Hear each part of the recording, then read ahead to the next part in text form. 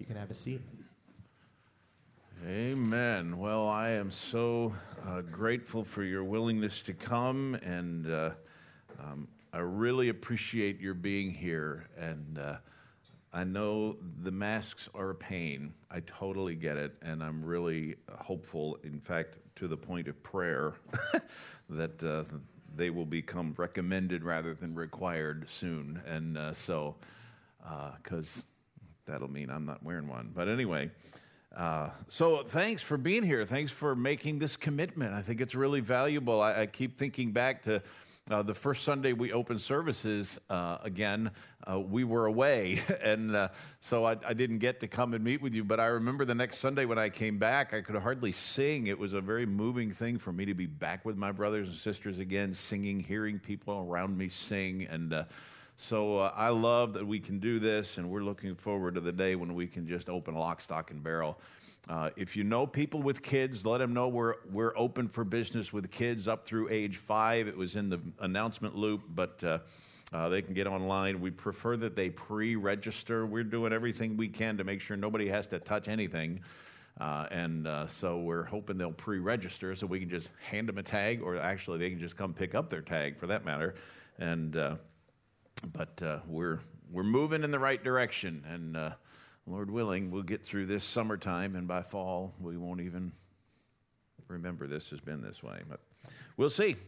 Anyway, find your way to Ephesians chapter 4. We have hit the midway point in this really significant book.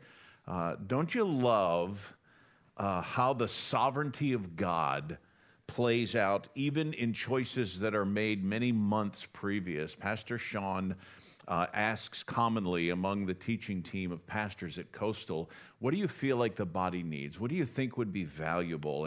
And ultimately, he just usually gets some time away in the wintertime and again in the summertime, and just kind of maps out, here's what we're preaching. And he hands us a text and says, go to it and do what God lays on your heart with that text as a general rule. And in the providence of God, he led Pastor Sean to choose Ephesians for this time in life and for this season in our country's history, which has so much about it that talks about us being reconciled, the reconciliation that is ours as believers in Jesus Christ. And the ramifications of that are extensive, and so I'm really happy for it. And we move now to, if we can call it that, to the application piece, all right? It's not uncommon in Paul's letters for him to have the early part of the book be really pretty heavy-duty doctrinal. It's talking about things that we need to understand that are foundational to us, and then he tends to get to the last half of the book, and I'd like to think he has patterned it after my thoughts to take home, but probably not. He tends to say, okay, now here's what you know, here's what we're going to do with what we know. And we're going to talk about that in these very first things. But I want to go back and just do a super quick review, okay? Because the first word in verse 1 of chapter 4 is not actually I, it's therefore, but to make a little more sense, they put the I first. But therefore, so back to our principles of Bible study, when we see therefore, we're supposed to find out what? What it's there for. It is there for the first 3 chapters of the book, specifically the last little bit. So here are things he has talked about so far in his theological portion of the book. Chapter 1, verse 3, God blessed us in Christ with every spiritual blessing in the heavenly places. Verse 7, in him we have redemption, the forgiveness of our trespasses, according to the riches of his grace, which he lavished on us. Verse 11, in him we've obtained an inheritance, having been predestined according to the purpose of him who works all things according to the counsel of his will.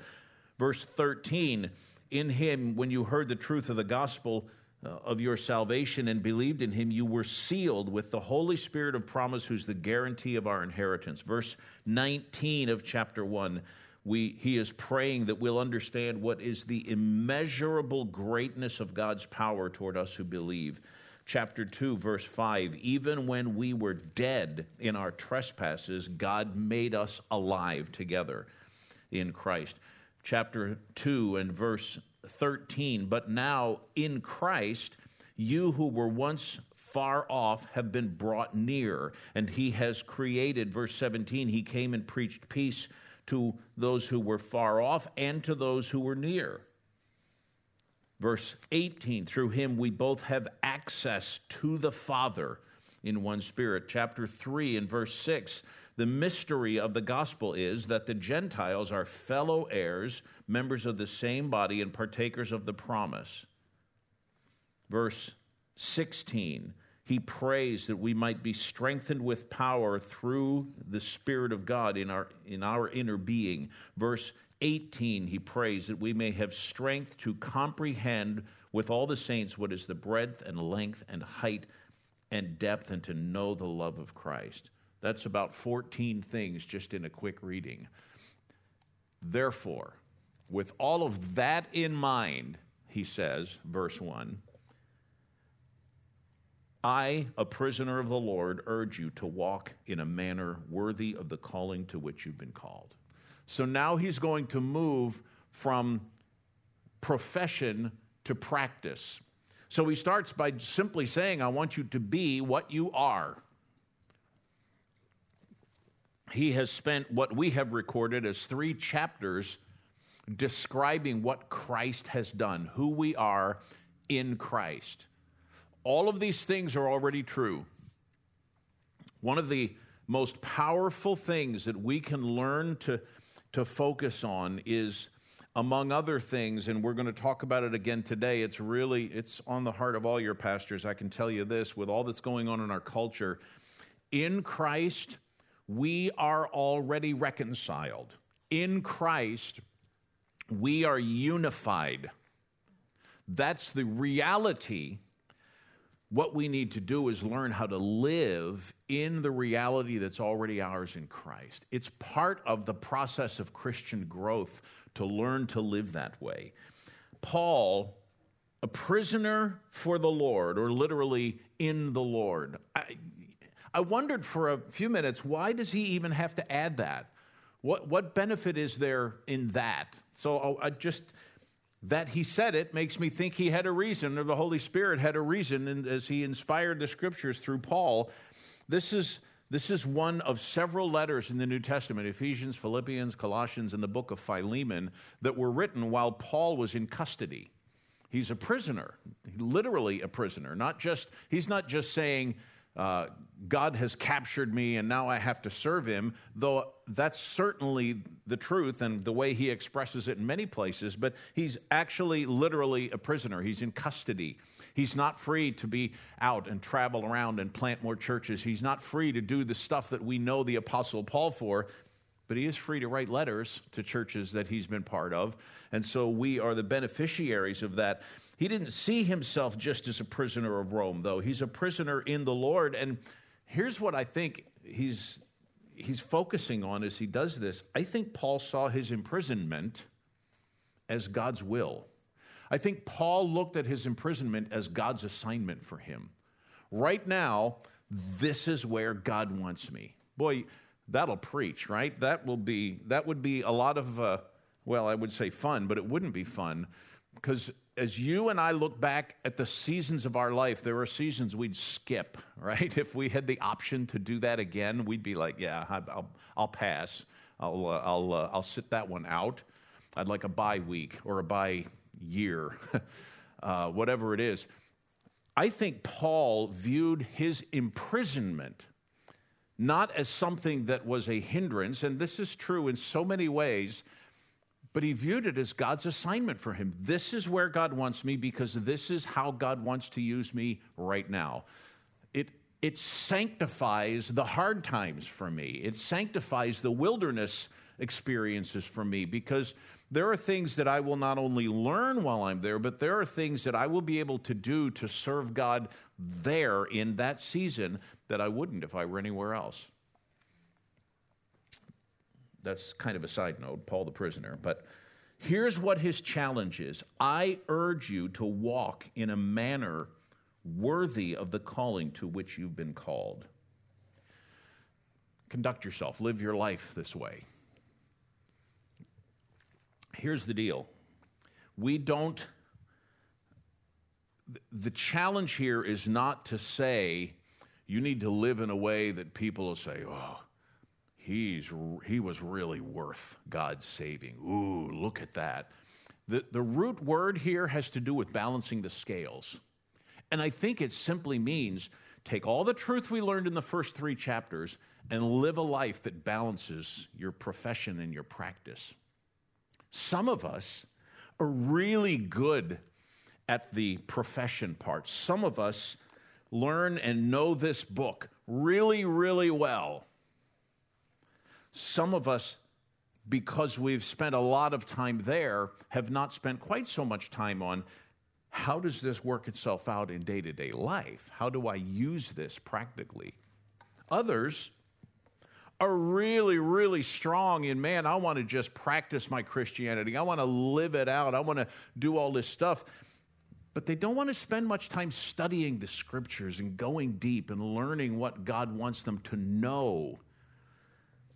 Paul says, I want you to walk in a manner worthy of your calling. You've been called to be followers of Jesus Christ. I want your practice and your profession to balance each other. I want you to conduct yourself in a way that says, here's what he says he knows, here's how he lives, and it backs it up. I have a very dear friend who is not a follower of Christ, who we've talked numerous times about spiritual things. In fact, if I see him this week, he'll say, what was the sermon about, preacher?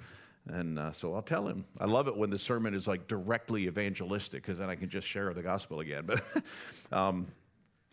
anyway, we got talking one time about church attendance, and he doesn't go anywhere, and he's like many people. But there is one particular church in Hampton Roads. I think that's general enough. You'll have no idea what it is. But his frustration was he knew a few people that were part of that church. And he said, I know they go to church on Sunday, but he said, I work with them all week long, and they're no different from me.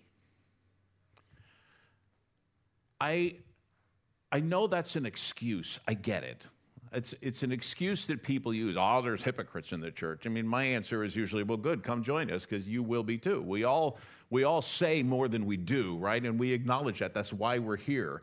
This isn't a museum for really impressive saints to show up. This is like a spiritual hospital, right? We come because we know we need help, and so we're here to help each other. But nevertheless, it does speak to a tendency we have to say a lot more than we do.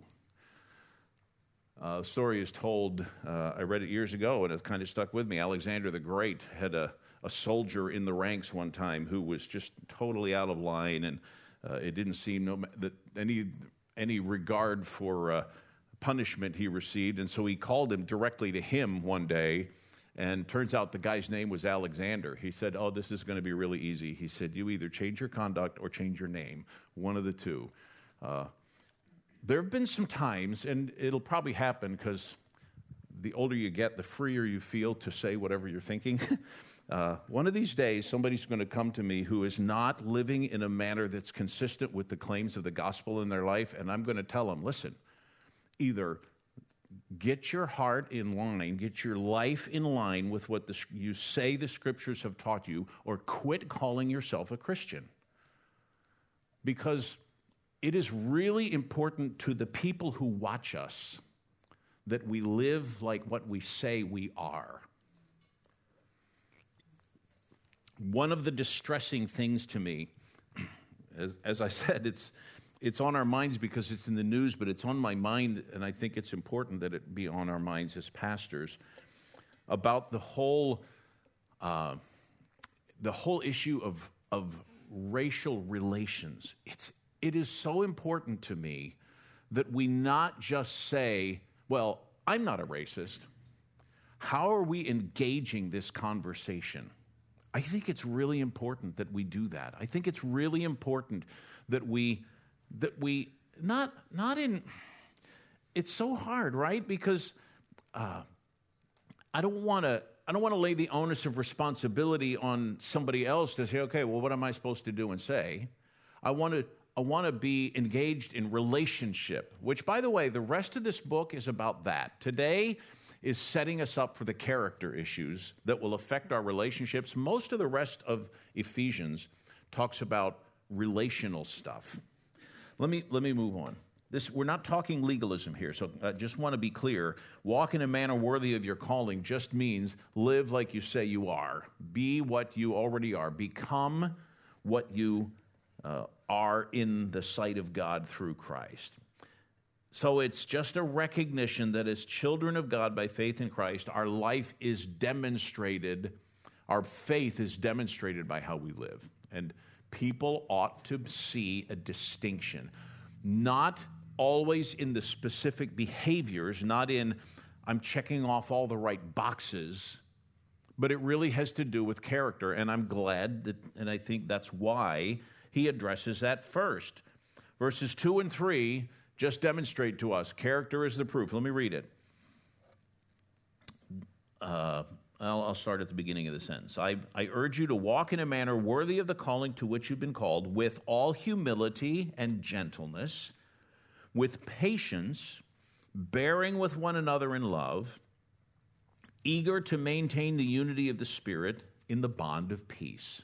Those are all character things, right? Those are all things that describe who we are. The first is, I think, a pair, humility and gentleness. Humility's really, really hard. It's one of those things, once I think I have it, I just lost it, right? It's really hard. Oh, well, I'm humble. It doesn't play off very well. Humility, I read this definition in the last few weeks, and I really like it. Humility is me having an unretouched view of myself. I like that. I like that description because I like the Facebook view of me. I like what people see when they look at my profile. I like that they see all the good things that I post. I like that I post the positive stuff or something that's happened that's really nice, or, of course, pictures of my grandson or whatever. And I like that people can see all of those things. I'm really glad there's not like a Facebook that I don't have control over where they get to see all the other stuff and all the stuff that I said that I shouldn't have, or to my family or whatever it is. Because I don't want people to think ill of me. Humility is me, not everybody else. It's me having an unretouched view of who I am. It's recognizing that I'm not near as important as I'd like to think. It's one of those things. Can we please stop trying to have important conversations on Facebook? I know that's not directly related, but I tell you, I think it's related from this vantage point. We try to have important things on Facebook, important conversations, and we post this meme or this statement or this thing that we read, and man, I don't know if we think we're like going to solve it. Man, I posted that. Boom, mic drop, whatever. I mean, what do we have, like 30 people who regularly see our stuff? I mean, even if you have hundreds of friends, they don't all see your stuff, right? So, I mean, I'm like, got them. All 30 of them have read that now.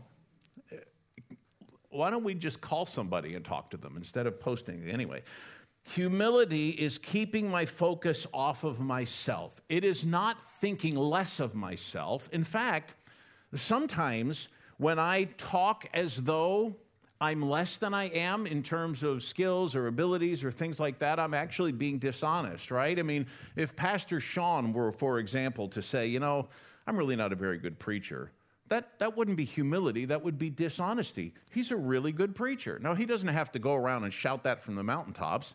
Everybody else says that about him. But he doesn't have to do that. But humility is not just thinking less of myself, it's thinking of myself less. It's spending less time thinking about me, focusing on me. It's counting others as more significant than myself. Philippians chapter 2, verse 3 uses that very phrase. Do nothing from selfish ambition or conceit, but in humility count others more significant than yourselves. Can you imagine? And he's going to to touch on it, can you imagine what kind of difference that would make in our relationships?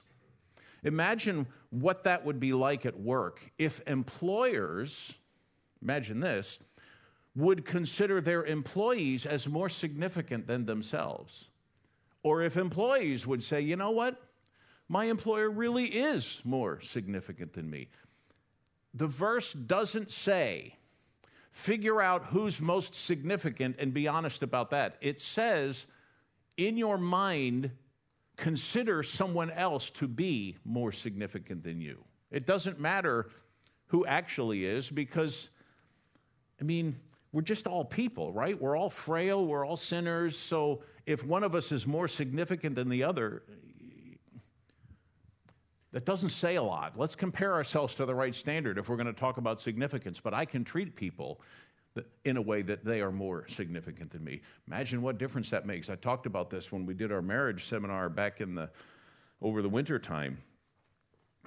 Imagine what a difference in marriage relationships if every husband would get up in the morning and the first thoughts in his mind were, I got to figure out how to treat my wife today as though she was more significant than me. Or if every wife did the same thing, I'm going to treat my husband today as though he's more significant than I am. That's humility. And gentleness is just being mild in my spirit. It isn't the idea of weakness. Some call this word meekness. It's not about being weak. Everything is, I am who I am, so if I have some strength of character, that's great. But gentleness takes that strength and puts it under control. It's actually a word used in some cases of a horse that's been broken by a trainer. The horse can still run like the wind. The horse is still strong. The horse could still take that trainer out if they wanted to, but the horse's strength and speed are now all under the control of their trainer, of their master. So gentleness is not a lack of strength. It's strength that's under the control of God. Moses is described in Numbers 12 as the meekest man on the earth. And he made a lot of excuses, but when he finally was convinced, okay, I need to do this, he went to Pharaoh, took on the king of Egypt, the ruling monarch of the known world at the time, and said, you need to let God's people go. And then he led millions, 2 million people perhaps, out of Egypt and led this whole crowd, but yet he was the meekest man on the earth. And Jesus, who's the only one who would be allowed to say this without it being pride, said, I am meek and lowly in heart, and I need you to learn from me. Nobody ever accused Jesus of weakness or softness, yet he was gentle. Patience. We're to be humble and gentle. We are to be patient. This has to do, for the most part, with circumstances, enduring circumstances, and not giving in. Sometimes I wonder why guys did what they did or people did what they did in the scriptures, but Jeremiah is one that really strikes me because the first part of Jeremiah, in the first chapter, he relates how God called him. And he basically said, listen, Jeremiah, nobody's going to believe your message. They're going to hate you. They're going to malign you. They're going to persecute you. But I'm calling you, and you need to be a prophet for me. And so for years prior to the fall of Jerusalem, Jeremiah prophesied to the people of Israel, you've got to repent. You've got to turn from your sins. Disaster is coming. And then Jeremiah was taken into captivity with the people of Israel. Taken away into captivity, and that's where we get the book of Lamentations from. While he sits in captivity, lamenting what has happened because nobody listened to him. He was patient. He spent his entire life. And of course, the difficulty is, how do we get that, right? How do we get patience? James Boyce tells the story of a guy who went to his preacher and said, listen, I am really struggling with this patience thing. Would you pray for me? And so the guy said, sure, let's pray right now. And said, Lord, please send great tribulation into my brother's life.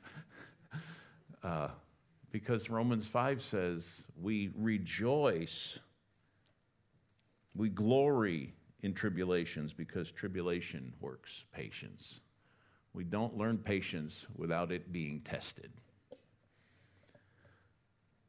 Forbearing, bearing with one another, the rest of verse 2 says, in love. If patience is with circumstances, then this, bearing, forbearance, is with people.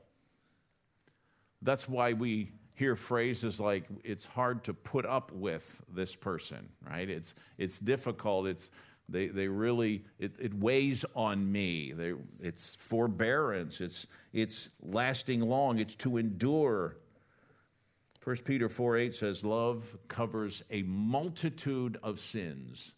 Keep loving one another earnestly, since love covers a multitude of sins. That's why we forbear. We bear with one another in love. Proverbs 10:12, hatred stirs up strife, but love covers all transgressions. Hatred has to point out everything that somebody says or does that's wrong. Love is willing not to do that all the time, to stir things up. And godly love is necessary because godly love is honest. The covering of a multitude of sins that Peter talks about is not pretending they're not there, is not covering them up and hiding them. It just means I don't have to make a thing out of all of them. Because I recognize if I'm dealing with a brother or sister in Christ that it is genuinely covered, taken away. Love is more concerned with the welfare of the one being loved than the one doing the loving. Verse 3. Eager to maintain the unity of the Spirit in the bond of peace. The peace, according to chapter 2, is the peace that Jesus purchased for us, right? So we have this bond of peace that is already ours. We have become one in Christ. Now there is peace, and we are to be eager to maintain unity, or I call it zealous unity. We need to go after unity like it was something really, really worth going after. Eager to do something is something you do with intense effort, with incredible motivation. And it is to maintain the unity of the Spirit. We're going to hit on that again here in just a minute, but we are one. We are unified in Christ. It's really, really important that we acknowledge that. And whatever it is that we're fighting about, we are not promoting unity if we're debating about it and having a hurtful attitude and spirit. We don't maintain unity by fighting. We don't maintain unity by just avoiding conflict. I was just writing about this the other day. When Jesus said, blessed are the peacemakers, he didn't say blessed are the pacifists or blessed are those who avoid conflict. He said, blessed are those who make peace. Not just keep quiet, not just keep things calm, but blessed are those who genuinely make peace. We need to be zealous for unity. We need to be zealous for reconciliation. That means we may have to have some difficult conversations. It may mean that we're going to have some difficult introspection about how we fit into issues that are prominent perhaps in our culture, but other issues as well. How am I demonstrating that I'm a person of unity? And why? Well, here, not why, but here are the ways that we express this. So we are to walk in a manner worthy we've been called, with all humility and gentleness, with patience, bearing with one another, eager to maintain the unity of the Spirit in the bond of peace. here's the why. These are the expressions of our unity, beginning in verse 4. There is one body and one Spirit, just as you were called to the one hope that belongs to your call. One Lord, one faith, one baptism, one God and Father of all, who is over all, through all, and in all. The word one is in there 7 times in this couple of verses. 7 times. Our unity is enabled by the Spirit of God. One Spirit, the one Spirit. We are one body. Remember, we talked about the incredible racial divide between Jew and Gentile, right? We talked about this incredible distinction between those who were ethnic Jews and everybody else, those who were not ethnic Jews. There was an incredible distinction. And when they came together in Christ, they didn't become one or the other, right? We discussed that earlier in the book. Gentiles didn't become Jews, and Jews didn't now become Gentiles. They became one new man. Now we have the church. Now we had this body in which people from every tribe, nation, and tongue. Don't you love what heaven is going to be like?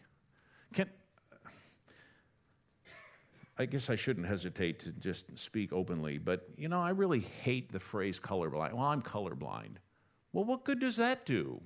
Colorblind isn't valuable for anything. I don't want to be colorblind. I want to honor and love people who are different than me, because heaven's going to be like that. We're not all going to be the same color when we get to heaven, right? We're not all going to be unified in how we appear. And we're not just going to be angels floating around in eternity, right? We're going to be people with actual bodies, but perfectly unified with each other. We are in one body because of one Spirit, and we are focused on the one hope that we have, which is heaven. We look forward to the day when people around the throne of God from every tribe, nation, and tongue will with one voice glorify God. That's going to be incredible. I am totally convinced that it can be true today. It's why God has given us the church. It distresses me when I look at the history of the church and see how at various times and in various ways we have excluded people. If you've ever traveled a lot, you know the feeling, right? You know what it's like to be in a place where you're welcome to be there, but you really don't fit. You really don't belong. It bothers me still, and I don't know the solution, but it bothers me that one of the most segregated places in our country is Sunday morning at church.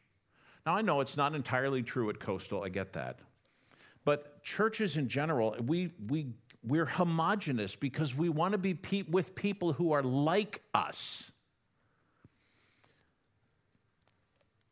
We are like each other because we're all in Christ, and we need to learn to love that we're different. We need to learn to love that we bring different backgrounds to this thing called the church.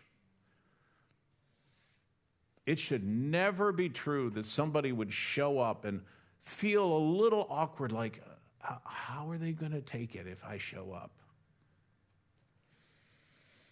One hope. We demonstrate the unity that is already ours, and it's enabled by the one Spirit of God. We have one Lord. We are identified with one Lord, the Lord Jesus. One of the things that I appreciate, one of the stories I appreciate, and we don't always talk about that often, is Jesus' baptism. And he brings up baptism here. I'll get to that in just a minute. But Jesus was baptized. What in the world for? We say people get baptized so we can publicly profess our faith. We've trusted in Christ. We were forgiven of our sins. We were buried with Christ and raised to newness of life. And so we're publicly confessing that we've trusted in Jesus. Well, then why in the world did Jesus get baptized? I think it was because there's more to baptism, and I think it's why he brings it up here, than just this public ritual that says, yep, I got saved. It's an identification. It's an identification with the body of Christ, and it's an identification with Jesus. And I'm convinced that when Jesus got baptized, it was to say, I'm identifying myself with these people who make up my body. One Lord. Now at Coastal, we unite around a general expression of the faith. It's pretty simple. It's not incredibly extensive. We don't ask that everybody agree on everything at Coastal, which would be crazy because we never would. But we keep the list of essentials pretty small. I think there are 8 or 9 of them. And we make sure that on the things that we cannot negotiate on, we don't negotiate on. But there are lots of things that there is room at the table because our riverbanks are a little bit wider than some. I think that's healthy. So we unite around certain common things. And I get that there are other churches that think differently and have different theological vantage points than us. And so we would have difficulty cooperating together in a church family. And so we have a certain kind of basic symbiosis, I guess. But it is a unity in one Lord. And he specifies baptism, one baptism. This is why I think baptism is important. It's why we still do it. It's why we roll out the tank and make people get wet in front of the group. Because there is something very significant when a person says, I certainly have trusted in Christ, and I was buried with Christ, and I have been raised to newness of life. And that's a really important aspect of it. But it is also a public statement. I'm identifying myself with these people. We don't see it as much in America because everybody gets baptized. Some people get baptized before they even know they're being baptized. They're little tiny tykes. So we're not familiar with the cultural setting of a lot of countries where you can even say, yeah, I'm investigating the things of Christ. But when you get baptized, everybody knows you've identified with Jesus and the people who follow after him. And so there's this huge division. So we don't get that, but it doesn't mean it's not true. It's still, and it's why we do it publicly. It's why, I don't just raise my kids and lead them to Jesus and baptize them in the bathtub, because they need that. They need the church family. The body needs to see people saying, I'm in. We're identifying ourselves with one Lord. And lastly, we're submitted to one God and Father of all, who is over all. That speaks of his authority. He is through all, meaning he is working through all of us, and he is in all of us by means of the Spirit of God. He indwells us so that we are now, in New Testament language, the temple of God who dwells in us. One God, one Father. Our unity is so thoroughgoing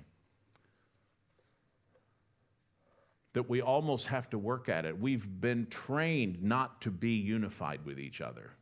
We learn how that is over the course of time. But the reality is we are one. So I've just got 2 thoughts to give you to take home. One, do a little self-evaluation. Or maybe do some evaluation with other people who know you and love you. Not just people who know you. Now, be careful. Make sure it's people who also love you, who will be honest with you and not hurtful when they point out the things that, some of this you're not as good at as you think you are. And secondly, zealously pursue unity with other believers. It is really, really important. The day is coming. Maybe a long time yet, maybe not. But the day is coming when the church will not just be set aside. I feel like people nowadays, the church is kind of, yeah, whatever. I think there is coming a day when if you're connected to a church and you are part of the people of God and you make that publicly known, that you will suffer for it. I think it's coming. I don't know whether that's going to be physical beatings or your business is going to suffer for it.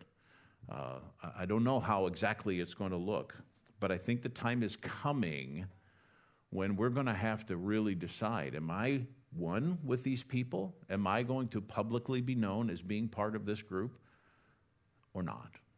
It's easy to be what has become known as a cultural Christian.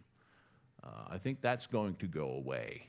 I think genuine followers of Jesus Christ who have banded together for the sake of their own sanity to some degree, but so that they can spiritually strengthen and encourage and help each other, I think that's going to be more and more important, right? Man, I tell you, I am so grateful for the realities of the book of Ephesians, and I'm looking forward to the rest. I'm looking forward to thinking through again, how does this affect my marriage relationships, my relationships with those who are my superiors and who I serve, and how does it affect my relationship with my kids and my relationship with my coworkers? And there are lots of ways in which these things get kind of fleshed out in, okay, you need to be humble and gentle, patient, long-suffering, and you need to really be eager to pursue unity. Those things are kind of foundational to what's to come. And man, I'm looking forward to how we're going to work it all out, right? All right, listen, let's pray, and we're going to quickly sing a little bit and make our way out the front door and enjoy some fellowship out on this beautiful day. Father, I am really grateful. It's amazing to me that you would take people who are so different, that come from so many different backgrounds, and bring us together in one body. Only you could accomplish that, Father. And I pray that we would leave this place today reignited in our desire to make true in practice what we know is true in reality. So help us to be the kind of people who will be at the front lines eagerly pursuing unity, people who will act with humility and gentleness and patience and long-suffering. Lord, those things do not come naturally to me, and I pray that you would help me as I seek to pursue them and allow the gospel to transform me. So thanks, Father, for the opportunity to be here. We're grateful, and as we sing and leave this place, I pray that you'd be pleased with our hearts as we go. In Jesus'